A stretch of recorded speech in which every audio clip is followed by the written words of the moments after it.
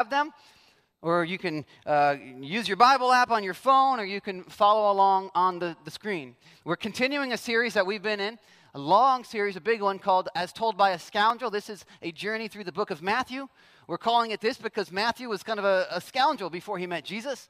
He was a tax collector. He was a selfish, greedy guy, and then he got flipped upside down. His life was, or his heart was flipped upside down. Not literally flipped upside down, but his heart was changed by Jesus.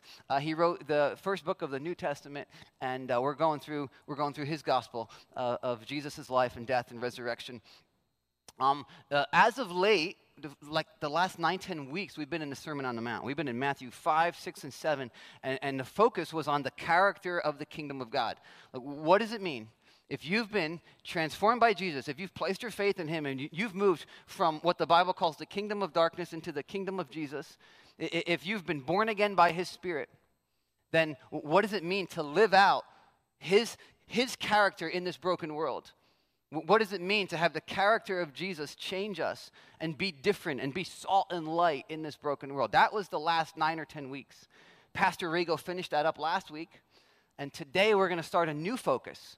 That new focus is we're going to call authority over the curse. It's in Matthew's chapters 8 and 9. We're going to be looking at a bunch of miracles and a bunch of demonstrations of Jesus' power. So he didn't just talk about the kingdom of God. He didn't just talk about the kind of character we should have, lest anybody say, well, he was a good teacher. No, he came down and he started to demonstrate the power of the kingdom over sickness and disease and the devil. And we're going to be looking at individual stories that Jesus encountered people and he freed them from illnesses and he freed them from strongholds that they were just being choked out by. And this is going to be a little bit of a controversial topic for many of you guys, healing and deliverance, because many of us have had experiences where we've prayed for somebody to be healed, and they didn't get healed. And so we were left questioning, well, why? Or we prayed for one person, and they were healed, and then we prayed for our own family member, and they weren't. And we're left wondering, well, why is that? How do you reconcile that? Some of us have had our faith shaken because we prayed for a family member, maybe a child. I was there. We prayed for a child, not just a bunch of us, but a bunch of many churches praying for one child to be healed, and they weren't. And what do you do at the end of that? When everybody's filled with faith that they're going to be healed, and now what? Sometimes, like, PTSD can set in with this topic for folks. Because, like, man, I don't know, I had faith, and I got rocked, so I don't know if I can let myself go there again. Anybody ever been there? So we're going to be on a journey. We're not just going to hit this one time. Over the next few weeks, we're going to talk about this from many angles as we see Jesus encounter people. We're going to let these stories be our guide. So at the end of any given week, not every question is going to be answered. We're just going to let these passages raise questions. We'll try to address them. But at the end of any given Sunday, there might be questions that aren't addressed about the topics of healing and addictions being broken. And you might be like, well, what about this and what about that? And hopefully by the end of this series, these next 2 months, you'll be like, okay, I at least had my question acknowledged, if not answered sufficiently. Not every question is going to be answered sufficiently. So with that said, let's pray. Jesus, I believe that you're alive. You rose from the dead. You're reigning and ruling. And even though you're not with us in flesh anymore, you've put your Spirit into your church. And you've sent us into the world to demonstrate the authority that you have over the curse of this broken world. I pray that for those of us who profess to be followers of you, that we would get clarity on what that means. I pray that for those of us who are in need of healing or in need of freedom, in need of deliverance from addictions and strongholds, that we would see in your word your desire, your inclination, your compassion for us, your desire to bring that healing that we need. I pray this in your name. Amen. So the title of today, this specific day, is called He Sees You and He's Willing. That's just the title. And we're going to be in Matthew 8, verses 1 through 4. Just 4 little verses. This is the first miracle The first miracle that Matthew records, that Matthew wrote down. I don't know exactly why Matthew put this one as first, but he put this one as first. Okay? And I right off the bat, I want to try to address two opposite extreme mistakes that we tend to make because of the same lie that we buy into. Both extremes buy into the same lie. And that lie is that the physical and the spiritual are completely separate. And that's a result of the Enlightenment and our postmodern thinking. We just kind of separate the physical from the spiritual.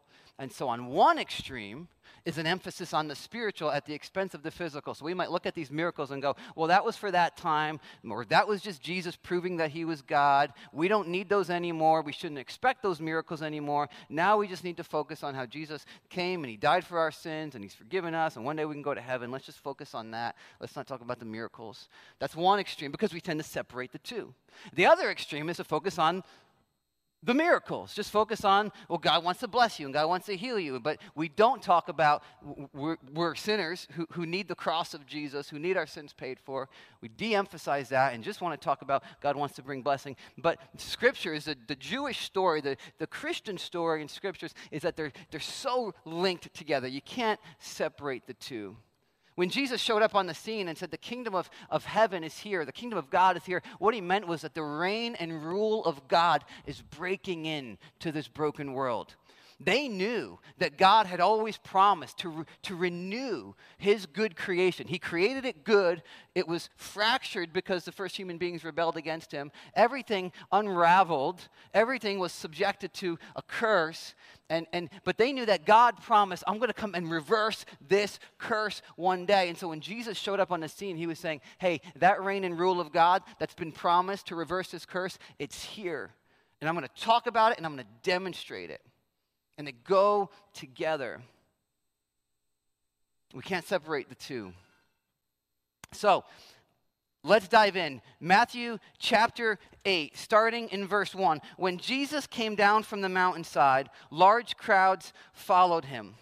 A man with leprosy came and knelt before him and said, Lord, if you are willing, you can make me clean. So Jesus had been up on the mountain. That was a Sermon on the Mount. He's been doing all these teachings. He comes down. Large crowds are following him. Here comes a man with leprosy. Who's this man with leprosy? We don't know. We don't know much about him. We just know he had leprosy. Now, what was leprosy? Leprosy is a skin disease. It's still around today. We have antibiotics that can treat it, but in this time it was regarded as highly contagious, and it was also regarded as a death sentence. Most likely you're going to die from it because it would start to eat away your skin. That would start first, your hands, your feet, your face. And it would eat up your skin. Your skin would start to shrivel up, but then it would attack your bones, and your hands would get like a claw-like. Can't straighten them out. And eventually you'd die. It was painful. Your flesh would putrefy, so you'd smell. There would be this odor. Lepers were required to say, unclean, to let everybody else know, keep their distance.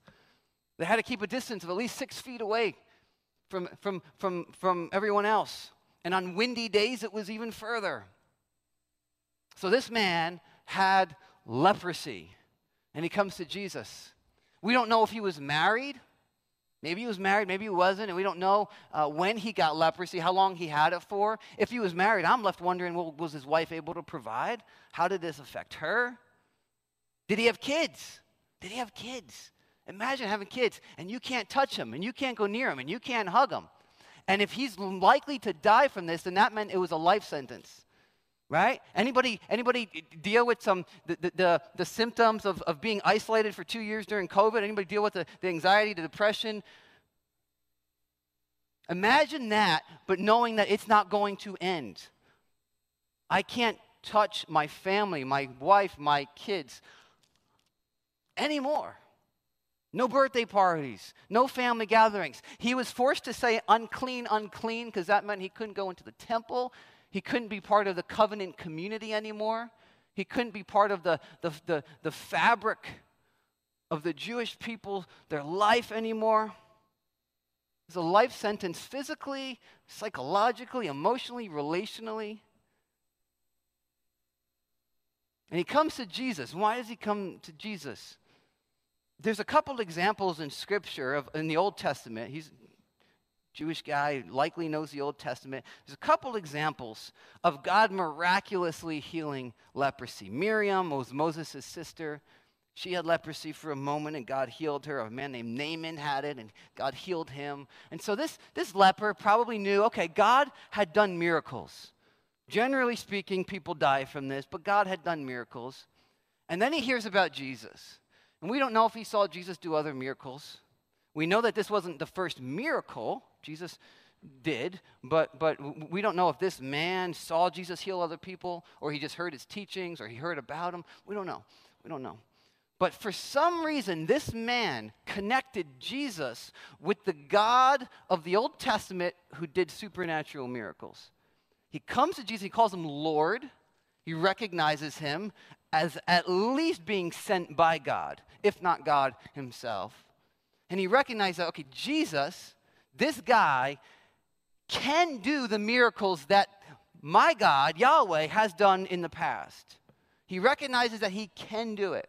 And so he goes to Jesus, and he falls at his knees. Now, by doing that, likely the crowds are like, yo, back up off. What's going on here? This guy's a leper, right? He's making kind of a commotion. He gets close to Jesus. Maybe he maintains the 6 feet, and he kneels down before him, and he says, if you're willing, you can make me clean. Now, that's interesting. He believes that Jesus can heal him. He just doesn't know if he's willing to. Anybody ever been there? Dealing with an illness, dealing with a hardship, dealing with a chronic disease, perhaps. You know, I know God can, but I don't know if he wants to. I don't know if he wants to. I don't know if he's willing. Which kind of makes sense. This guy has been an outcast in society. He's a nobody. Matthew doesn't even give him a name. Matthew, he doesn't even have a name. Like, people just probably know him as the leper, right? They don't even bother to learn his name. You know, like sometimes we treat people who are lower on the rungs of society. I mean, a homeless person. Oh, I bumped into a homeless person on the street. We often don't think to find out their name. What was his name? It was the homeless person. It was the guy in the wheelchair in the corner, right? This is how sometimes we just label people according to their plight in life, their difficulties. Excuse me. So this guy was just known as a leper. And so this has become his identity. So why would Jesus want to heal him? Why would God see him and want to heal him? Who is he to earn this, to stand out? What's he doing for God's kingdom? Right? So maybe that's what's going on in his head. I don't know if he's willing, but I know he can. And at least knowing he could, having this faith that he could do it, brought him to Jesus. It led him to kind of push through the shame and the embarrassment. And people looking at him, people wondering, what's he doing? Why is he trying to get close to Jesus? And he falls at his feet and he says, if you're willing, you can make me clean. If you're willing. He doesn't know if he is. Let's keep going. Jesus reached out his hand and touched the man. I am willing, he said. Be clean. Immediately he was cleansed of his leprosy. He reached out his hand and he touched the man. Why did he touch the man first? I was wondering that. Why he touches the man before he says, I'm willing, and before he says, be clean, and before the man is even cleaned and healed and made whole. Why does he touch him first? I think Jesus was showing the man a couple things. Showing us a couple things too. He was, first of all, touching the man. Maybe it was just a symbol of, hey, you're going to be relationally restored again. You're going to be relationally connected into the covenant family again, into your nuclear family again. You're going to be connected in again. I'm just not going to heal you physically of leprosy. You're going to be restored in every way. And by touching the man, it was a reminder that, yeah, we're going to be part of the same family again. You know that spiritually, again, we can't separate spiritual from physical. The way we're wired by God as embodied creatures, we're wired to be connected to each other spiritually, emotionally, and physically. We're wired to be in close proximity to each other. That's part of being in community. COVID cut us off from each other, and some of us got used to it. Oh, it's convenient being at home. And I put in an email yesterday. If you watch online, I sent an email. Hey, if you're still online for health reasons, you're dealing with stuff, okay, let us know how we can be more connected to you. But if you're watching online for other reasons, come on back. Be in close proximity again. We're wired to be embodied creatures in proximity to each other. And I think Jesus was saying to this guy, this guy did not take that for granted. A human touch, wow. But more than that, perhaps, Jesus was showing, right? Remember, crowds are watching this scene. Jesus touches the man with leprosy. Everybody's got to be wondering, what's Jesus going to do with this guy who is highly contagious? Jesus doesn't say, this is what Jesus does not do. He doesn't say, Father, heal him, and then watches to see if he's healed. Oh, he's healed, and then comes close. He doesn't do that. He doesn't wait to see. He touches the guy while he's still leprous and considered contagious. And that demonstrates an overwhelming confidence that he's got authority over this disease. That he's not wondering, is this going to work? Is this not going to work? This overwhelming confidence, he touches him. I'm willing. Be clean. And the man is made well. Now he says, I'm willing. I want you guys to think about that one. I am willing. I am inclined. I see you and my heart breaks for you, and I want to see you restored. Right? This is where a lot of us get tripped up. Yeah, God can, but I don't know if he wants to heal me. And Jesus says to the man, his response was, I'm willing. I'm inclined. I see you.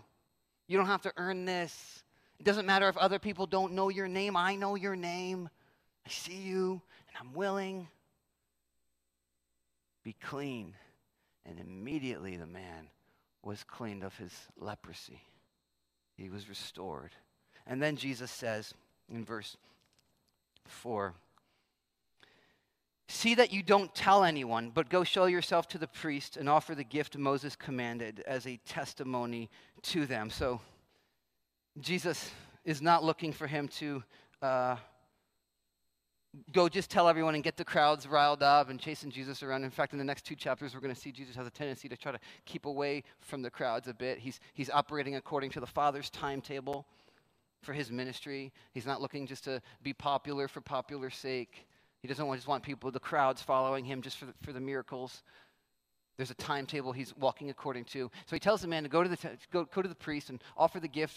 According to the law of Moses, if you were cleansed of leprosy, there was a ritual, you went to the temple, and the priest had to officially declare you, okay, you're healed, you're clean. And now you can be part of temple life again. Now you can be restored to your family again. It's okay, everybody. You can go near him. This was protocol. Now, it didn't happen a lot because people, again, generally weren't healed of leprosy. So Jesus is like, but go do this. Jesus was submitting to the law of Moses. He had said in chapter 5, I came not to abolish the law, but to fulfill it. He wasn't trying to subvert the law of Moses, although he would get criticized later by the authorities that he was doing that he was trying to abolish the law of Moses. He wasn't trying to do that. He was submissive to it. Go follow protocol. Go show yourself to the priest. The priest will kind of officially say, okay, you're clean. And maybe perhaps the priest would, if he had a true heart, a sincere heart, he'd say, hey, how did this happen? The guy would tell him, oh, that must be the Messiah. Let's tell everybody about the Messiah. Now, for the most part, the authorities were not looking for the Messiah. They were threatened by Jesus. They were threatened by Jesus' power and his authority. So they felt threatened. And that's why they came after him later, in part.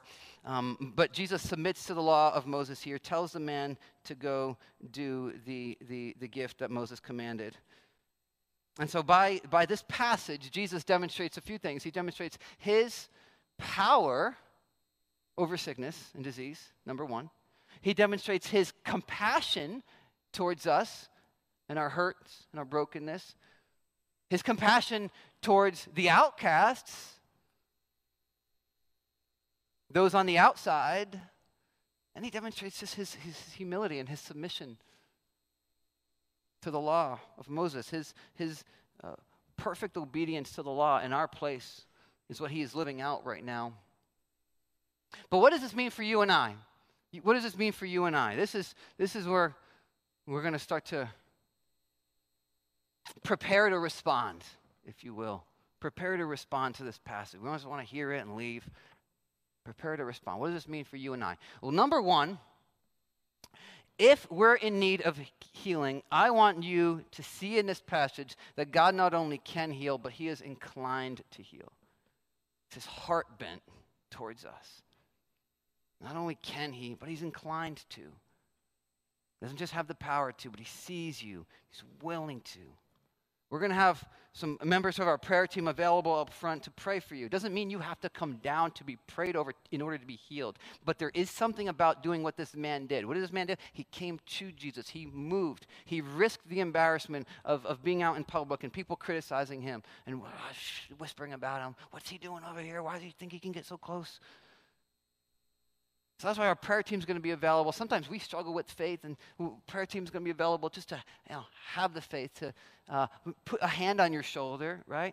The book of James tells us to lay hands on each other as we pray for each other. That's just part of it, and I think it's part of it because we're a body of Christ, and physically is a reminder that we're connected spiritually, right? But last year, we had somebody share a testimony about last year. Sue Weaver shared about how she was just worshiping and singing, and had something going on with her eye, and she was going to need eye surgery, and it just popped, it just leaked, and it was healed while she was just singing and worshiping in her seat. So you don't have to come down with a prayer person. Michael Matt, a few weeks ago, he was just singing up here. Michael Matt shared about how he had something going on with his lungs, coughing up some blood, and a few days wasn't going away, had an appointment with the pulmonologist, and then somebody here prayed for him, and by the end of the day, he was 80% better, didn't need the appointment. Nancy Shivel shared about last year having COVID and then asking and just couldn't fight it. It was just on her back. Getting to the kitchen was a big ordeal. And then our kids in kids ministry took a moment and prayed for her, wrote her cards, and by the next morning, she said, it was a complete 180. She was cleaning her house.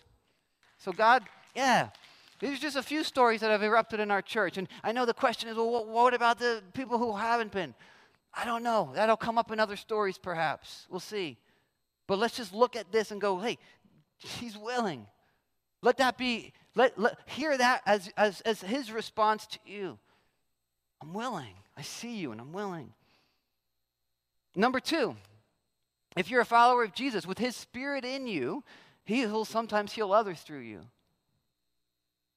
He'll give the gift of healing for a moment to heal someone, to put your hand on someone's shoulder and pray for them. Might be somebody after service that you know here you came with and you want to pray for them. Maybe it's somebody at work. But don't just in a closet pray, God, can you heal that? Sometimes he calls us to step out in faith. Hey, can I pray for you? Can I risk looking foolish by praying for you? Again, what did Jesus do? He touched him first. And then he said, I'm willing, be clean. Sometimes there's a risk involved that God calls us to.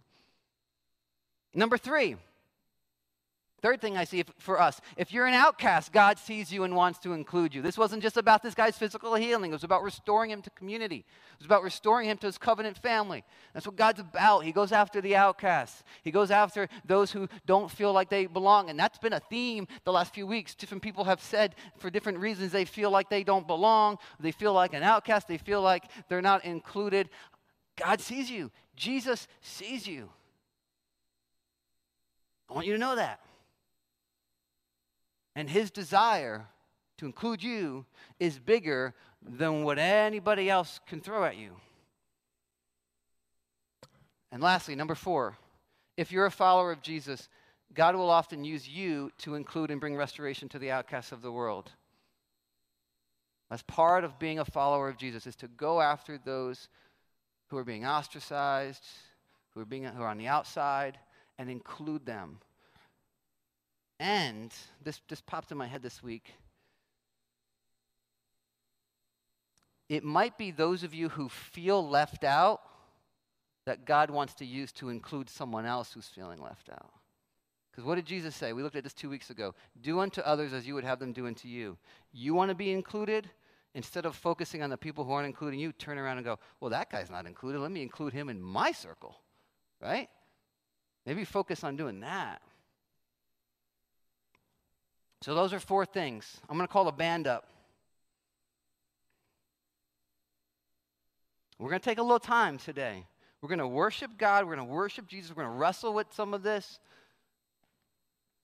And I want us to just, and the prayer team. Dan and Cindy, I know. Pastor Rigo. I'll be down here. If you need healing or if you're feeling just crushed in spirit, we want to pray for you. If you don't feel comfortable sharing what's going on, you don't have to. You can just say, hey, I need physical healing. We'll pray. We don't need to know all the details. If you want to share them, okay. But can we stand?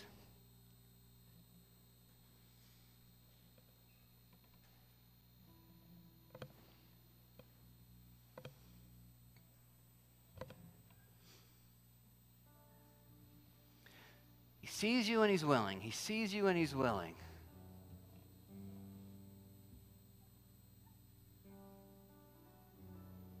Let that confront the doubts that are swimming around in your heart.